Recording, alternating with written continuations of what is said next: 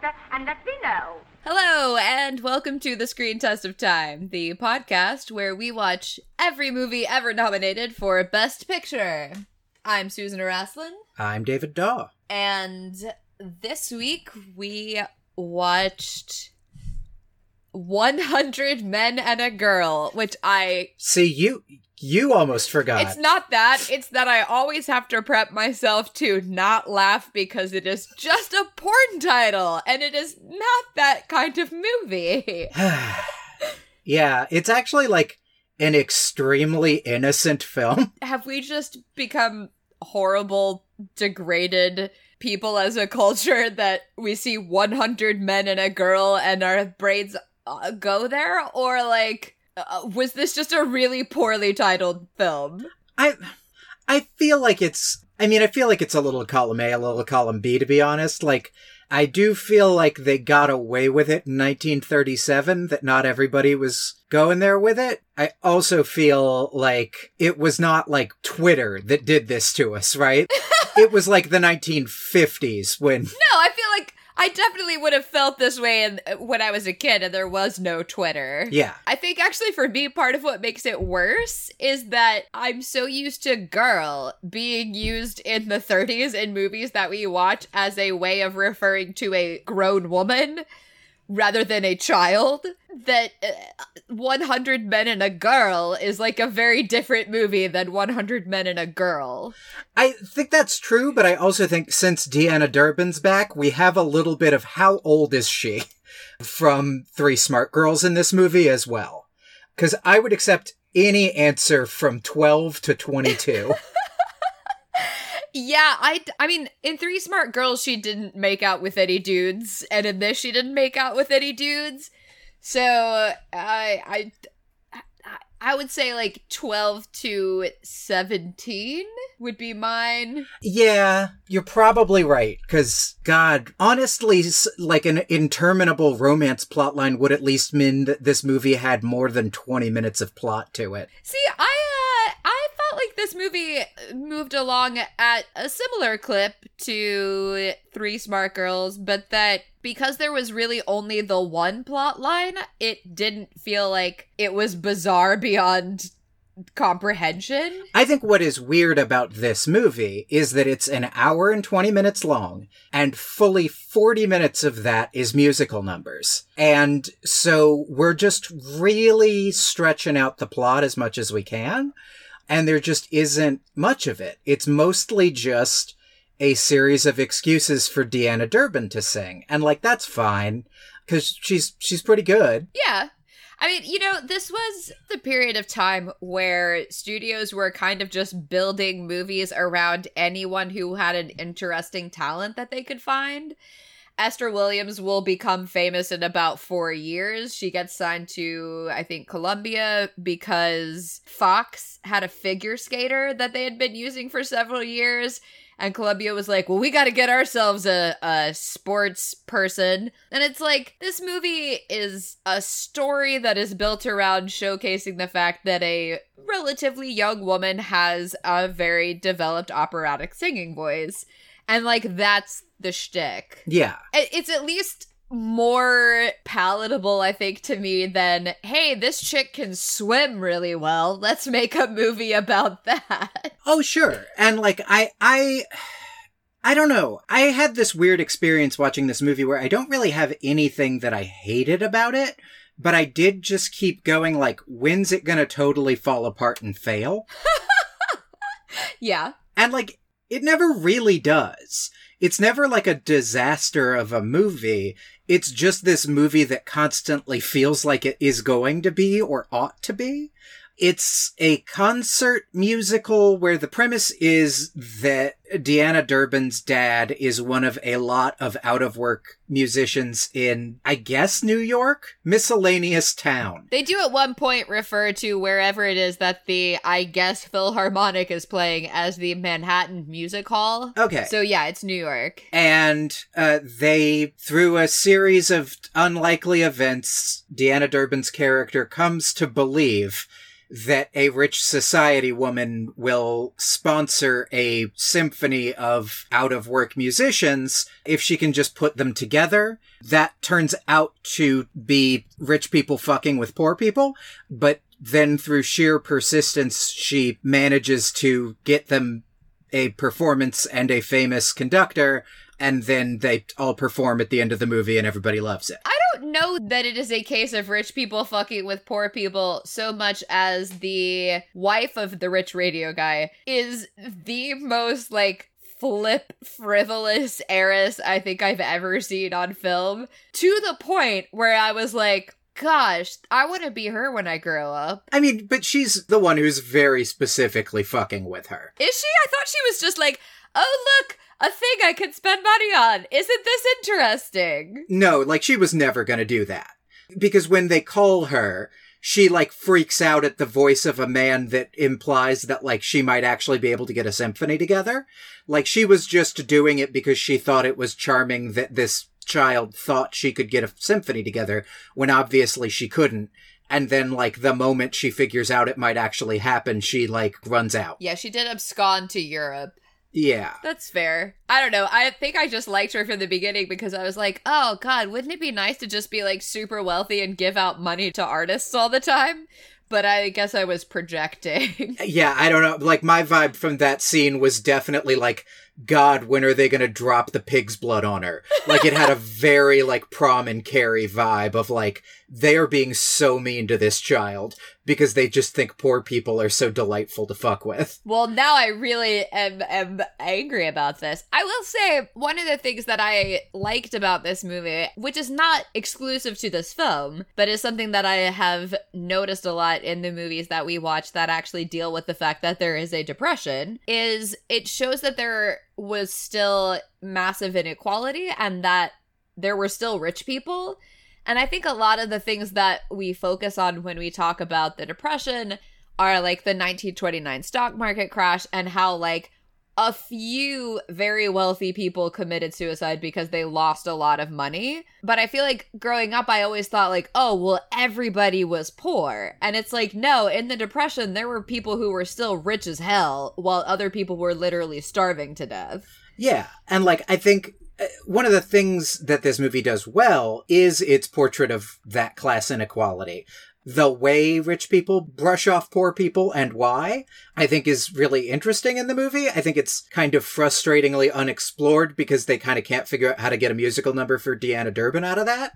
So it only happens every once in a while. I think actually for me, it was less that it was frustrating that they didn't explore it, but just nice that they did that as the backdrop for a movie that is otherwise like a cupcake. It was like a little edgier than most cupcake movies. You know, you talked about when we were discussing Mr. Deeds Goes to Town, how the movie Mr. Deeds doesn't have any of the class stuff in it, the remake with Adam Sandler. And that's like that's so central to the story that I can't even imagine it. Whereas it's not even central to this story, except that they're like out of work musicians. But like, you can have out of work musicians at any point in history, let's be honest.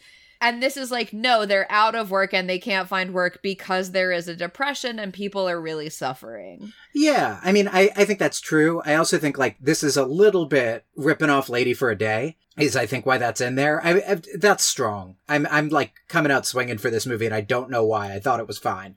But like, I definitely got from the way this movie like references fairy tales and the way that like through sheer persistence, the scale of this like misunderstanding for good keeps escalating. That's a really good way of putting it. It is totally a misunderstanding for good. That felt kind of similar to Lady for a Day. Not in terms of like they wanted to make a ripoff, but in terms of like that's the vibe they were going for. It was like on the mood board for this film or whatever. And, like, it mostly works. The class stuff is mostly working. I think what doesn't work is, like, honestly, Deanna Durbin is just not a very good actress. She's a very good singer, and the script doesn't really do her any favors, but God, she's insufferable. Oh, yeah. She's like, oh, Daddy, you're back! Daddy! And I'm like, did any teen girl ever in the history of the world act this way toward either parent? Right. The script in her defense, does rely on people just screaming over each other to not tell vital plot details so that, like, no one can get a word in edgewise to explain the confusion around a thing. And she does constantly, I just did it. She does constantly interrupt people for reasons that don't seem to make any sense. It's like, this person is trying to explain a thing. If you would just stop and then you can have your turn, the movie would be over, actually. That's why that doesn't happen. Yeah, exactly. It makes all of the scenes where she's, like, pleading her case to various people, or, like, trying to get past a guard, or trying to talk her way out of having to pay the bill from the taxi, kind of, like, exhausting, and makes you kind of just want to get to, like, can we get to the part where you sing and everybody just agrees with whatever you say, because you sang good? Right. That was kind of my experience, honestly, as an audience member. It was just like, can we get back to the musical numbers? Obviously, what's going to happen is you're going to keep screeching until they definitively tell you no, and then you sing, and then they go, oh, wait, I didn't realize you could sing. And once again, it is that situation, like in Three Smart Girls, where she's in the police station, where they're like, oh, well, then actually everything's fine, because you can sing. The one nice moment was when the conductor was like, you sing very well, and you should take singing lessons. Anyway, I'm still not going to conduct your stupid orchestra, bye.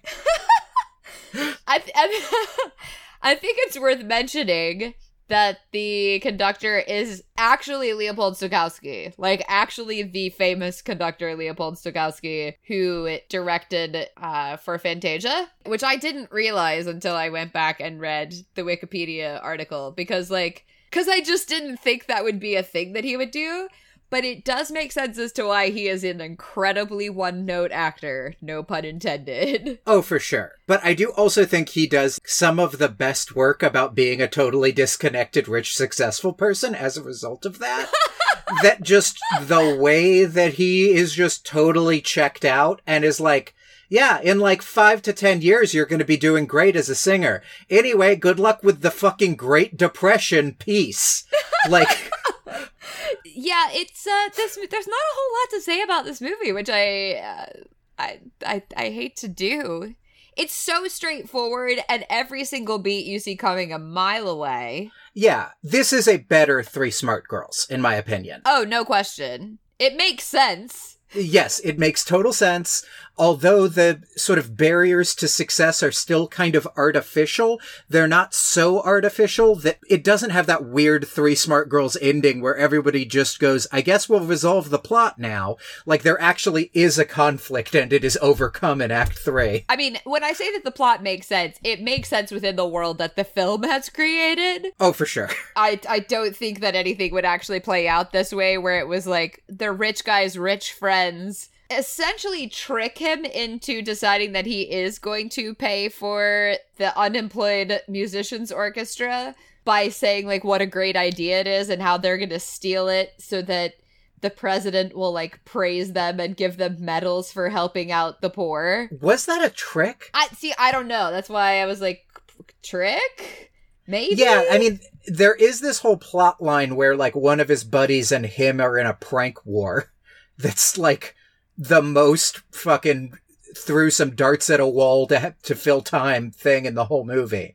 But the friends seem genuinely into the idea that, like, you would get really good publicity from this thing. And, like, honestly, you would, and these people would come for cheap because they're out of work. It is, in fact, kind of a good idea. I assumed that they were genuine about it, but I did also have the thought of, like, is this a prank? Because, like, pranks are what this guy does. But then he's making an actually good argument for why this is a smart idea. Yeah, I mean, I guess it's not a trick. And the only reason that I thought it was probably is because they were in that prank war. Yeah. And it was like, this is the ultimate prank, is getting him to spend, like, several $1,000s employing people. Yeah, and, like, I kind of thought the same thing, too, but I was, like, waiting for the wink to the camera. Like, I was waiting for the, like, boom, got him thing once he leaves the room, and, like, it didn't happen, or I missed it or something. Right. So I was like, I guess he means it. There are two things in this movie that were very specific details that I found to be interesting or strange. the cab driver that like drives her all over town and is like, I sing, and she's like, can you stop? Was he charming or was he creepy? It really varied from scene to scene. Because there was some, like, lip licking and stuff when he said she was a really great singer, and I was like, ugh. Yeah. But then he seemed to be like, no, kid, you're gonna be a star. And I was like, okay, but now it's becoming, like, kind of brotherly. I don't know what is happening here. I mean, I honestly kind of wrote that off because in the same way as the prank war was just like, well, without this, the movie would be 57 minutes long. I felt the taxi driver also had a, like, real, well, if we don't have 10 minutes of taxi driver scenes, this isn't a movie, it's a short vibe. Right. It honestly just felt like he was just saying something to say something. It's like when you watch outtakes from a comedy that was heavily improv, where you're like, oh, I get why we cut this. Yeah, they're just spitballing and not everything is gold. Yeah, exactly. It's vaguely amusing, but it has absolutely nothing to do with anything else, and it's just this weird disconnected scene. Yeah. And so I kind of did get, like, creepy vibes from him, but I also felt like, well, he's so plot inessential. It's like a Rorschach blot. There's just no substance there. Yeah, that makes sense. I think one of the things that bothered me about this movie, and again, I don't have anything like overly negative to say about it. I think it's a tight, for the most part, little film that is built around 40 minutes of Deanna Durbin singing songs. But one of the things that really creeped me out about this and about Three Smart Girls, the 1930s gaze on 16-year-old girls is way too adult for the way that the 16-year-old girls are presented as incredibly naive ingenues. Yeah. Like, there's nothing at all sexy or sexual about Deanna Durbin's character, and yet I feel like the camera is trying to force that. And it's really uncomfortable. I think that's true, and I also think it leads to that weird what age is she supposed to be thing. Exactly. Where you're like, is she 16 or is she 22? Right. And super immature. Because nobody reacts to her the way a human being would react to a human child. Right. And I don't mean that in the sense of, like, that they treat her like an adult. I just mean it's like this totally alien reaction where like they're so charmed by her in a way that you're charmed by like a 6-year-old who can sing, not like a teenage girl. And this actually leads into the other thing that I found to be like a little strange. The song that she sings at the end where the cab driver comes to the concert and is like, sing instead of doing a speech. And Stokowski is like, yeah, so what should we do? And she says, La Traviata. And then she sings this drinking song from La Traviata that is sung by a character in the opera who is a courtesan. And I'm like, this is so inappropriate. There are dozens of songs from opera that she could sing that would still be like above her age and would be impressive that she was able to sing that particular song, but are not literally a drinking song sung by a courtesan. Yeah. Like, they had to pick a song, you know, they could pick anything. There's a lot of opera out there. That scene is so forced. It's so, like, we've got to have her sing at the end. God. And the movie does that so much. God, the other thing the movie does that I find wild is, like, every time she sings, people's immediate reaction, because, like, otherwise the plot can't happen, is, wow, you're a really good singer. Your dad must be extremely talented. Or, like, where did you learn that? And she's like, my dad taught me to sing. And I'm like, first of all, I mean, maybe, but also there's just some, like, inherent talent there, obviously. But does she go to school? Yeah. She's just, like, running around all day in cabs, like, going to rich guys' houses, and, like, she goes to essentially, like, a men's club? Not like a strip club in that, not the gentleman's club in that sense, but she just, like, shows up at a bar where her dad is, and then, like, the gentleman's club where the rich guys hang out. Does no one stop and go, you're a child, you're a little girl, perhaps you should not be here? Well, yeah, because then the movie has to actually answer the, like, you're 13 years old. She is what... Yeah, exactly. Yeah, she is treated when she's at the fancy rich person party like she's a precocious 12-year-old. But she's let into the bar like she's 19. She never has to fucking go, you're right, to school or work or anything. Right. From the way she's reacting to her father getting a job, it seems like she is not old enough to be getting a job herself. Whenever anybody tells her that she's a good singer, it's like, someday you're going to be good. And it's like, well, if she's 18 and she's that great and she lives in New York City, like, she should just be auditioning for stuff. And instead it's like, when you're old enough to do that, but also you don't go to school? Yeah. I mean, maybe people just didn't go to school during the Depression. Hell, I don't know. No one does. No one was there. Yeah, no. All records were lost. We only have Academy Award nominated movies to go on for our understanding of the Great Depression. Which, to be honest, actually has given me a better understanding of the Great Depression than, like, my high school American history class did. So, and I took AP American history. Oh, yeah, for sure. You get a real sense of, like you're saying, there are still rich people and, like, there is still class inequality. It isn't just, like, everybody just got 25% of their paycheck knocked off. Or if they did, like, the rich people could absolutely take that hit. Like, they're still wearing evening gowns and sitting around drinking champagne. Though that is one of the things that I imagine probably was not the case, is not that every single night during the late 30s that anyone who had money was just wearing a bias cut evening gown and drinking champagne. There's, sure, for sure. But, like, there is actually the Ken Burns Great Depression documentary has this fascinating interview with a woman who was rich during the Great Depression who's just like, it was fine. Everything was fine. Everybody was whining about shit all the time. But, like, we were just having parties and it was fine. And I don't know what everybody was so worried about. Oh my God. It was fine. Mm-hmm. Oh my God. And then shortly after that interview was shot, someone escorted her to the guillotine. She made it to, like, the 90s, but then they finally caught up with her. Oh well, R.I.P. Yeah. Terrible rich lady. Terrible rich lady who lived through the Depression. So apparently they were just, like, sitting around in evening gowns drinking champagne every night.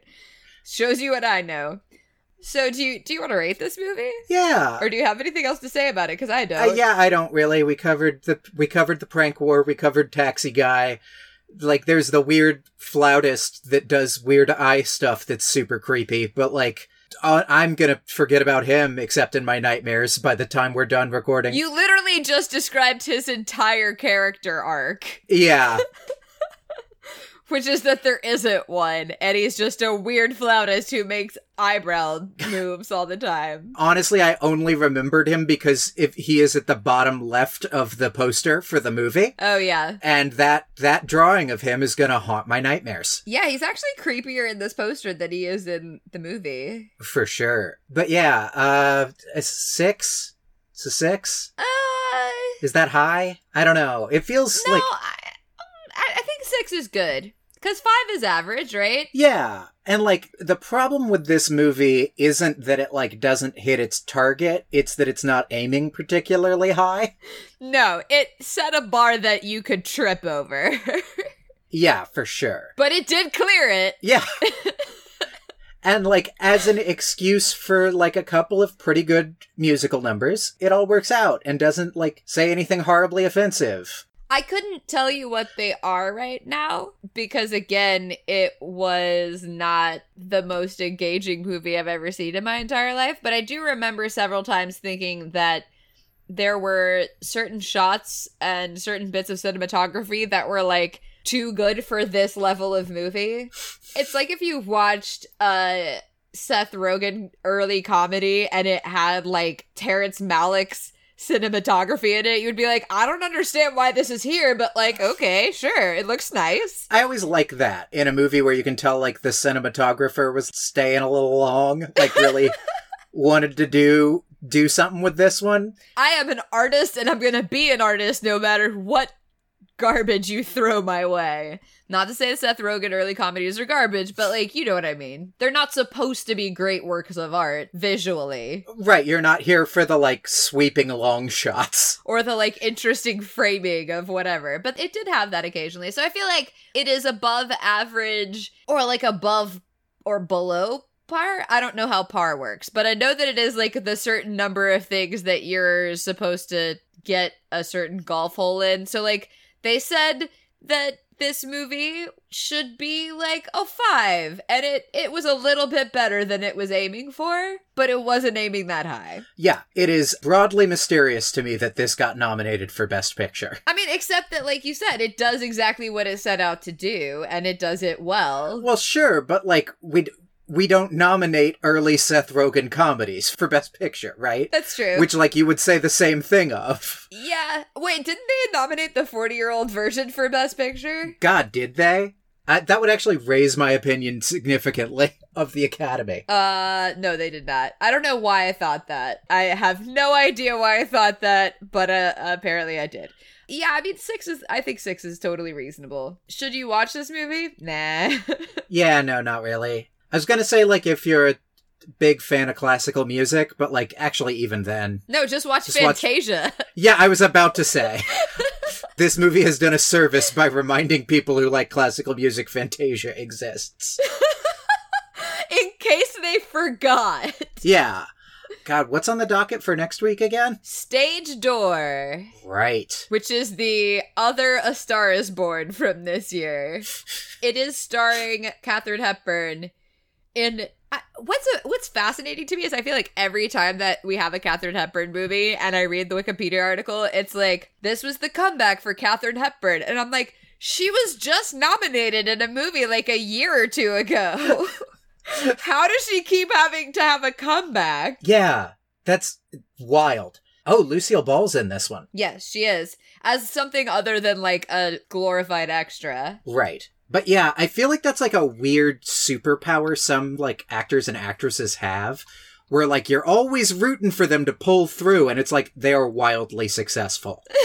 They are one of the most famous people on Earth. Yeah, but they've just been having a tough time of it lately. How? Somebody said something mean about him, I think. I feel like that happens with Tom Cruise literally every time he does a movie. Yes. It's Tom Cruise's big comeback, and, like, critics hate the movie, and yet somehow still manage to be like, and it's Tom Cruise's big comeback. Like, he doesn't have to make another movie for the rest of his fucking life, and that has been true for, like, 20 years. And he makes a movie, like, every 3 to 4 years.